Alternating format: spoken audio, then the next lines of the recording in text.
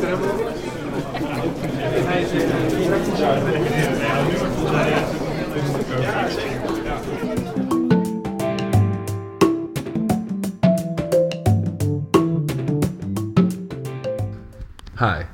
welcome to The Parlor, featuring conversations with rhetoricians about rhetoric. In this episode, we talk with Professor and Director of the University Writing Center, Patricia Roberts-Miller.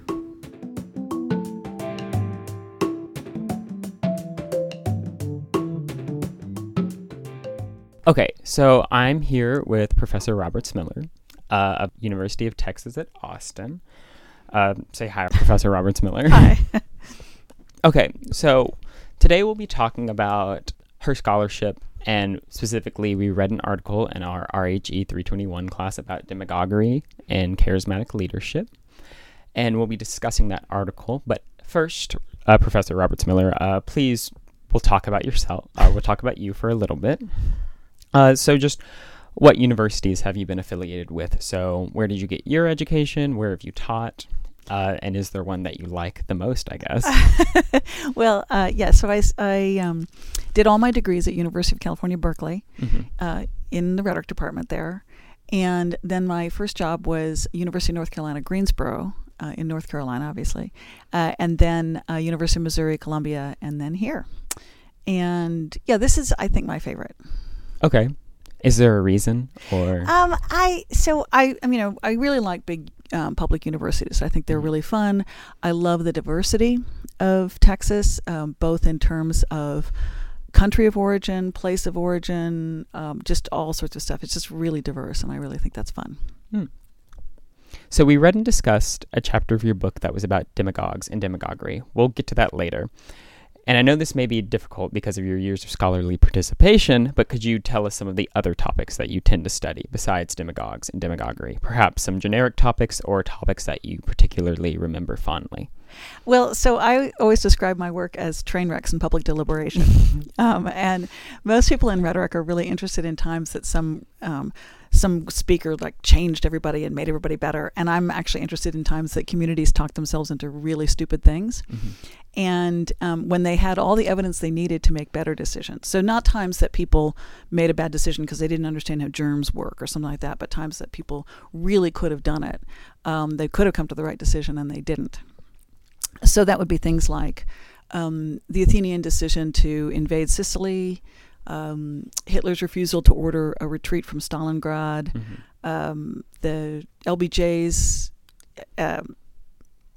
decisions in the summer of 1965 regarding Vietnam, the U.S. commitment to segregation and slavery. So yeah, some fairly dark stuff. So it's usually hostile things? Yeah. Okay.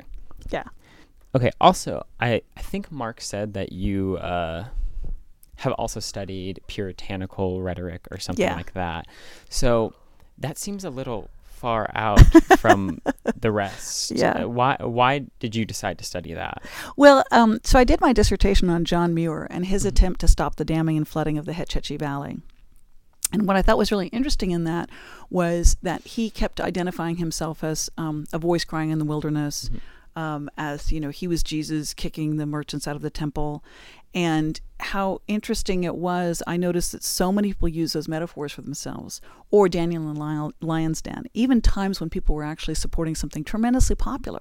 They weren't victimized. They weren't. So I was like, where did that come from? And initially, I think it basically came out of the American Puritans. And initially the stuff on the American Puritans was going to be the first chapter in a book that would then go all the way up to John Muir, but it ended up being a book on its own. So interesting. Okay, that just ties into my question about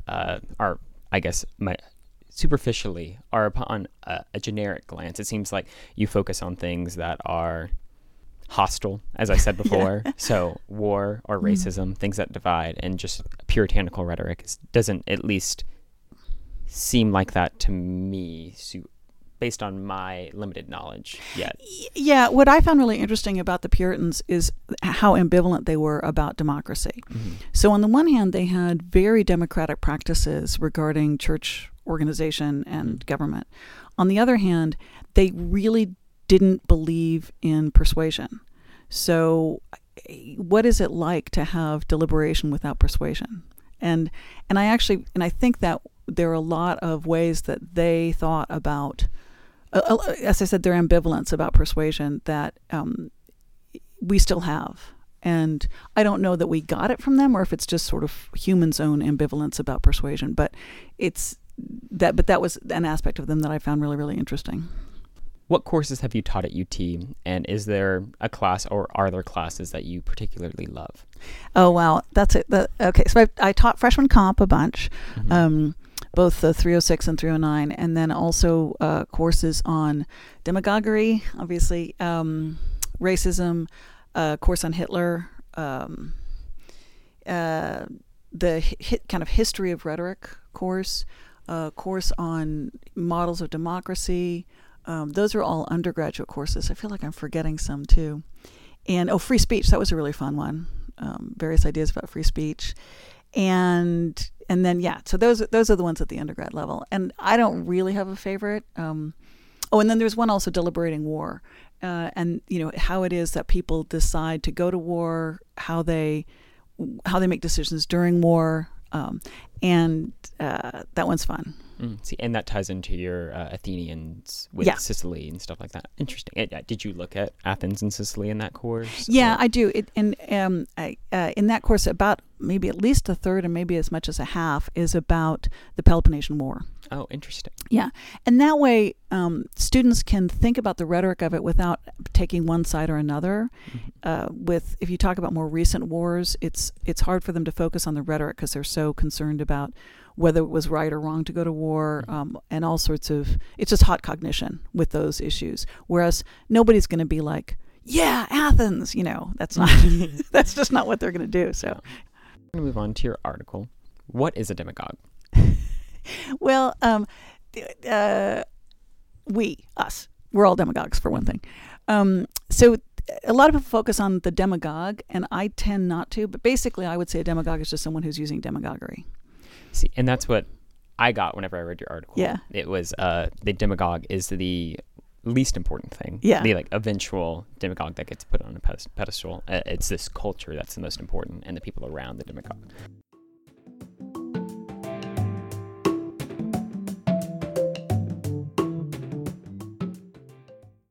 Thus ends our introduction of Professor Robert Miller and our general topic of conversation. What follows next will be a conversation of ideas of sorts. The following section focuses on our Rhetoric 321 classes, ideas and questions about what Robert Miller wrote on, and her relevant answers and insights.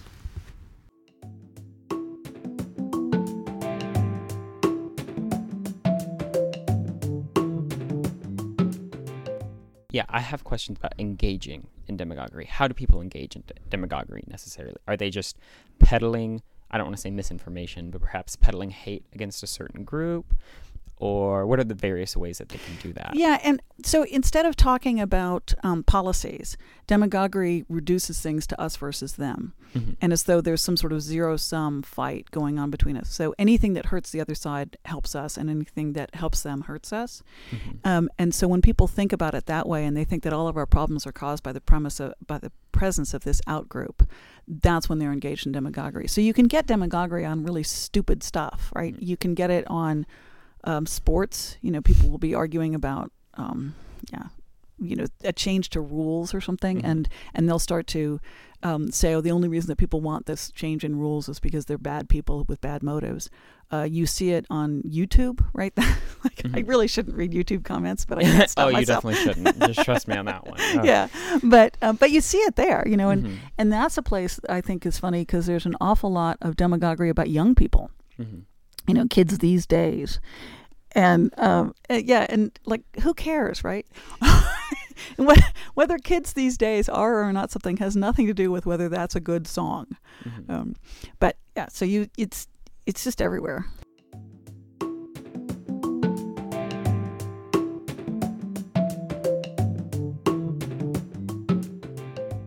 In this clip, Robert Miller gives a great explanation of exactly how pervasive the issue of demagoguery has become. Specifically, she details the practice of us versus them mentality politics. Both our classroom discussion and Roberts Miller offer ways in which we think this practice influences hot-button issues such as identity politics. Those ideas are what follows.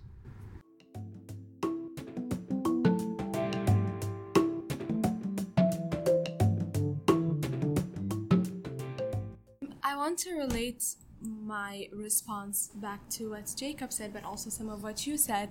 When we talk about identity politics and how it could lead, or whether it is linked to demagoguery, I think what we're missing there is the fact that identity politics has risen as a response to demagoguery in American discourse.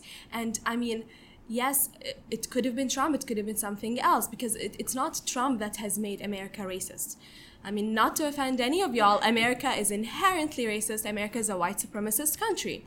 And the way this white supremacy has been facilitated, and like how it has organized relationship between the majority and the people who are oppressed, is through, its capitalist relations. So when we think about environmental issues, or when we try to frame feminist issues, no, these are all coming from a place in which we are trying to respond to the demagoguery that Trump appeals to. It could be Trump, it could be anyone else. Trump didn't invent anything new in American discourse, and I don't think it's fair for us to think of identity politics, and when people of color, and when women say, hey, we want representations, we are seeing this issue as us against white supremacy, that this is somehow the same, because we're not operating from the same position. We're operating from a place in which we are a minority, and we do not have the kind of institutional power and the kind of cultural power that white supremacists and whoever votes for Trump has.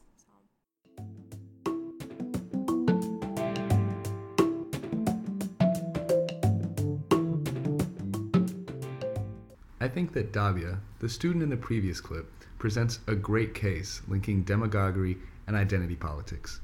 We're fortunate to have also gotten to ask Professor Roberts Miller her thoughts on how these two topics are related, and that's what follows here.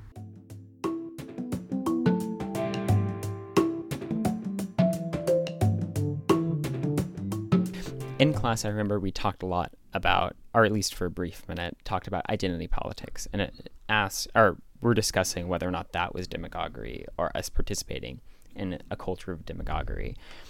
Do you have any comments on that so far? Yeah, and I'm not wild about the term identity politics, because I don't think there's ever been a time we haven't been engaged in identity politics, and so somehow identity politics always seems to, people only use that to mean marginalized identity politics. Mm-hmm. But if you read the Federalist Papers, say it's all about not all about, but there's a lot in there about what are the identities of good deliberators, and what's a structure that we can have in a constitution that is going to get people who have the right kind of identity into positions of deliberating. So yeah, I mean, it's that was all about identity. Interesting. Yeah, because whenever we talk about identity politics today, we do just mean marginalized people. Mm-hmm. And we just had a very interesting discussion. And I initially, just when I was sort of thinking things out, I was like, is identity politics demagoguery? And then someone just chimed in and was like, I mean, it's a reaction. This identity politics of marginalized people is just a reaction. It's already happening, is what she said. Yeah.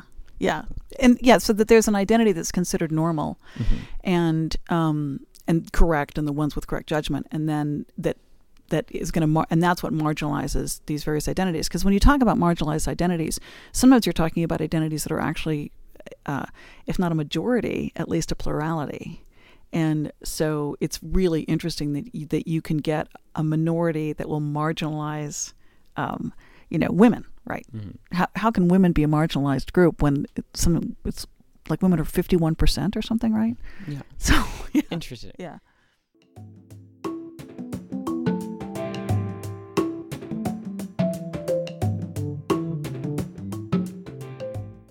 Moving forward, another topic that both parties really looked into was that of the role of media in demagoguery. Case and Hunwick, who's featured next, both brings this question to the forefront and gives some insights on the topic.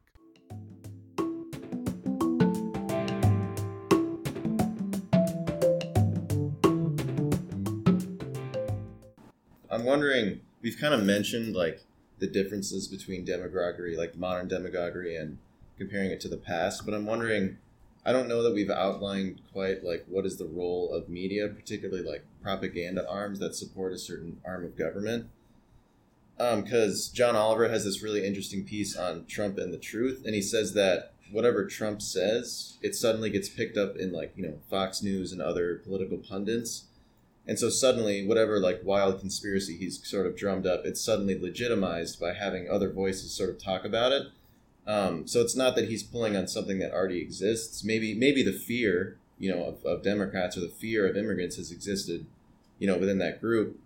But the actual talking points that people then sort of start to parrot and kind of rally around, those things are initially created by him just sort of on maybe even a passing comment, and then suddenly state-controlled media like picks it up and sort of gives it out to the millions.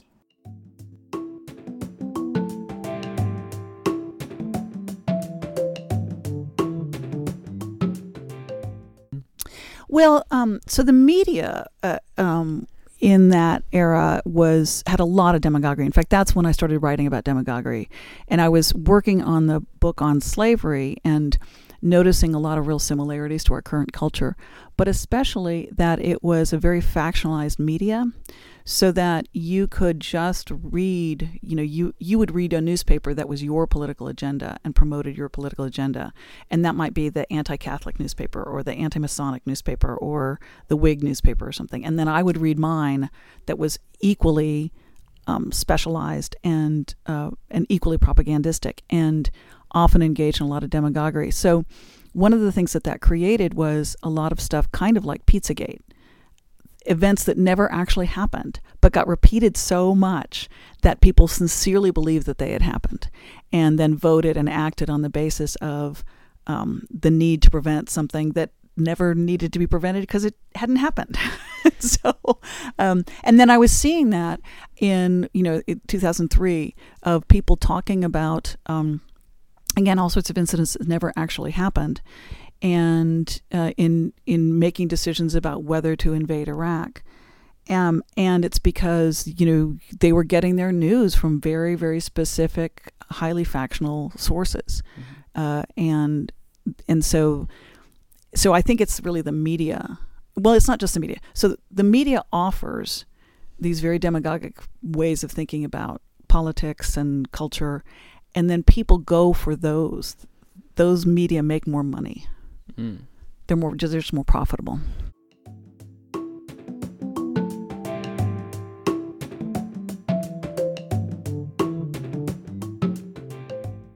Okay, so what else will be going on with that? And one thing that I also was going to ask is charismatic leadership also about the immediate followers? So the people right around the demagogue who has a bunch of charisma. Is it about how they also talk about the demagogue? Their rhetoric too? Yeah, and I've come to think that that's the most important part with all of it, because with the people who end up doing a lot of damage, it's because they've got so many people who are following them and who are promoting their agenda. And a lot of people who got involved with Nazis, for instance, Hitler was not the first Nazi that they heard speak or whose work they read. They listened to Röhm or Goebbels or Himmler or somebody else, Strasser, somebody, and really liked that, and then from there went to Hitler. So first they heard somebody talking about Hitler often, but the other part of it so at the beginning you asked, what are some of the other characteristics that lead to charismatic leadership? So one of them is that it's about judgment, really. It's not about ethos, but it's about a perception of how is it that we do make a good decision. And so a lot of people believe that the correct course of action at any given moment is obvious to someone who has good judgment. And so then they go looking for someone who appears to have that kind of good judgment, that instantaneous good judgment. Really? Okay, that's interesting. So, given the pieces of demagoguery, the ones I just listed, demagogues, immediate followers, and this culture, what order do they appear in usually? So is it just this culture of demagoguery first? And that's honest. You said earlier that's the only thing you need.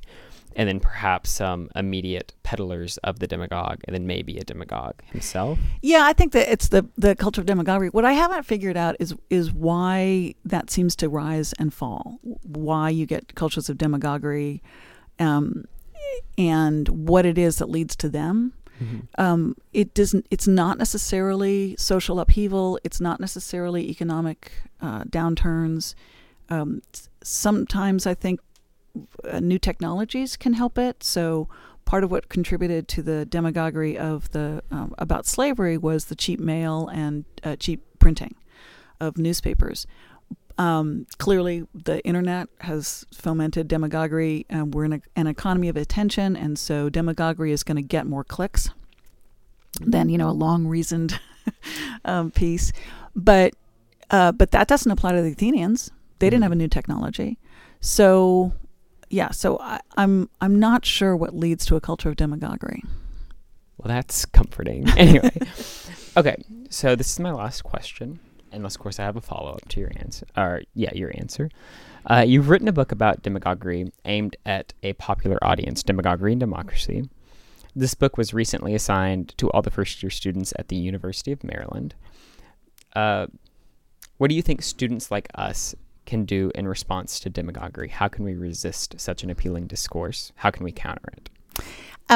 So I think it's really fun to talk to people, to young people about this, because I think that your generation really understands the damage that can be done by this kind of pile up that can, or piling on that can happen in because of social media. And so I think that you guys tend to understand this notion of a culture of demagoguery better than people who are older and who are accustomed to thinking about a demagogue being the problem, because you've seen this kind of leaderless damage. And so that's one thing I think is just knowing that this leaderless damage can be damaging. In addition, what I always say to people is, so the other factor in all this is what's called inoculation, which is that the media spends a lot of time telling you not to listen to any other media. Mm-hmm. And that's also what happens in a culture of demagoguery. And they'll tell you, here's what they're going to tell you. And they'll make you feel informed. They'll make you feel like you're hearing both sides of the argument, and you really aren't. You're hearing the two versions that it's most useful for that media to tell you. So that's one thing, is to try to find the best arguments for opposition and dissenting points of view that you can. And that's hard to do. Mm-hmm. Google makes it hard. Mm-hmm. The algorithms are going to keep you in a world that is going to be pleasing to you. Also, it's not both sides, so it's not just like looking at the Democrat versus the Republican side. There aren't two sides on issues. There are a lot of sides on issues.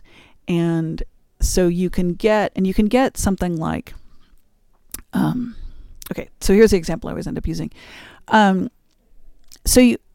If you think about there being two sides to an issue, and it's Democrats versus Republicans, then you've got these groups that you really can't explain. So, for instance, libertarians are in favor of almost no social safety net, but they tend not to be in favor of interventionist foreign policy, and they tend also to be in favor of prison reform and either decriminalizing or drug use, or at least sending people to rehab instead of jail. A lot of Christians are progressive Christians, meaning that they tend to vote Democrat, and they will be often in favor of decriminalizing or opting for rehab for drug use. Interestingly, so are a lot of conservative Christians. Not all, but some. Mm-hmm. And then you've also got people who are, just straight up progressives. So you've got these, you can't put those into like left versus right. They just don't quite work that way. But they can all agree on decriminalization of drugs, mm-hmm. and prison reform. So when you're also thinking about hearing the best argument on either side, it's not just going and finding out what the Republican view is or the Democrat view is. It's actually going and trying to figure out who's opposed to prison reform and what are their arguments. Instead of necessarily staying in your own faction, right, or looking at the other faction big faction. Yeah. It's actually looking at each issue specifically. Yeah. And looking at for and against. Yeah. Interesting. Sounds tiresome. Yeah, yes. It is. That's kind of the problem.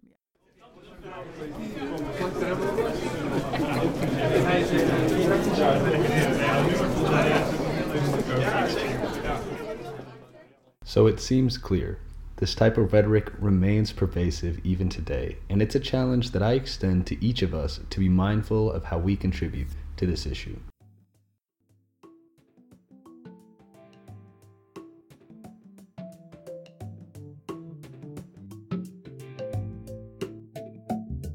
This has been another episode of The Parlor, featuring Patricia Roberts-Miller.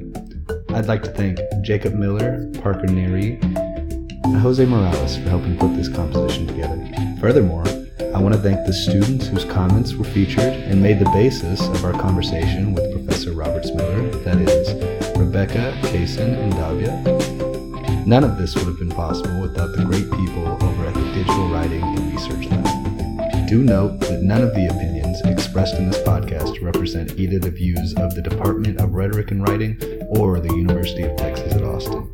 Each speaker spoke solely on account of their own beliefs and ideas. Thank you for listening.